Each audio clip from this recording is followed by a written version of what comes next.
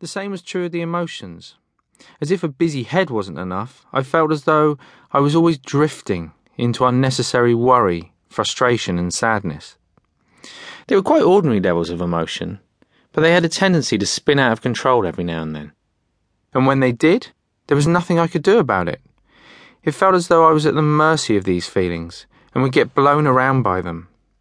On a good day, everything was fine, but on a bad day, it felt like my head would explode. Given the strength of feeling, the desire to train the mind was never far from my thoughts. I had no idea how to do it properly, but I come into contact with meditation at a very early age and knew that it offered a potential solution. Now, I wouldn't want you to think that I was some kind of child prodigy and spent my teenage years sat cross-legged on the floor, because that's most definitely not the case.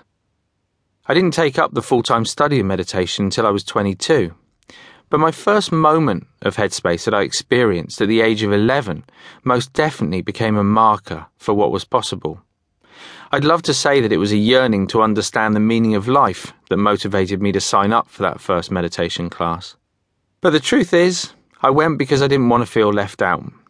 My parents had just separated, and looking for a way to cope, Mum had signed up for a 6-week course. Seeing as my sister was going, I asked if I could go along too. I guess I just got lucky the first time I tried it. I didn't have any expectations, so I couldn't project any hopes or fears onto the experience. Even at that age, it's hard to ignore the change in the quality of mind that meditation can bring about. I'm not sure I'd ever experienced a quiet mind before then. I'd certainly never sat still in one place for such a long period of time.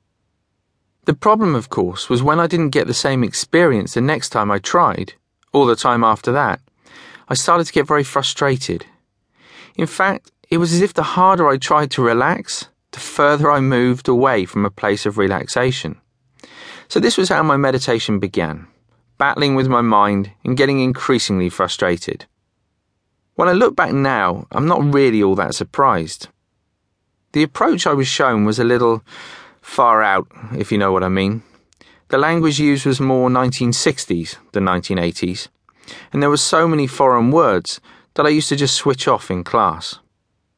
And then there was a constant reminder to just relax and just let go. Well, if I knew how to just relax and just let go, then I wouldn't have been there in the first place. And as for sitting 30 or 40 minutes at a time, forget it. This experience could well have put me off meditation for life. Support for the cause was certainly limited.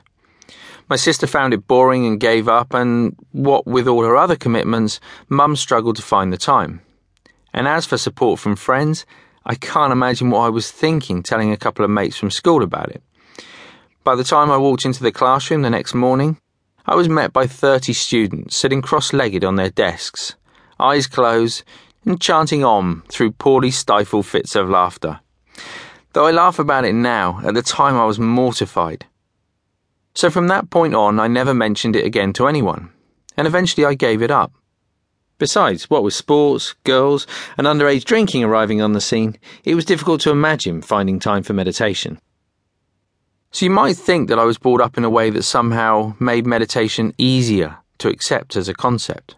Maybe you're imagining me as an alternative character at school, walking around with bell-bottom flares, a ponytail, and smelling of incense.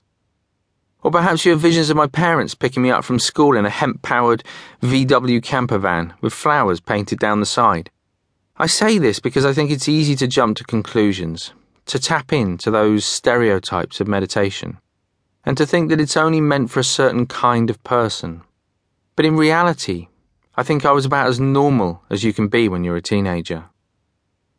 I continued to dabble in meditation until at the age of 18, a crisis occurred.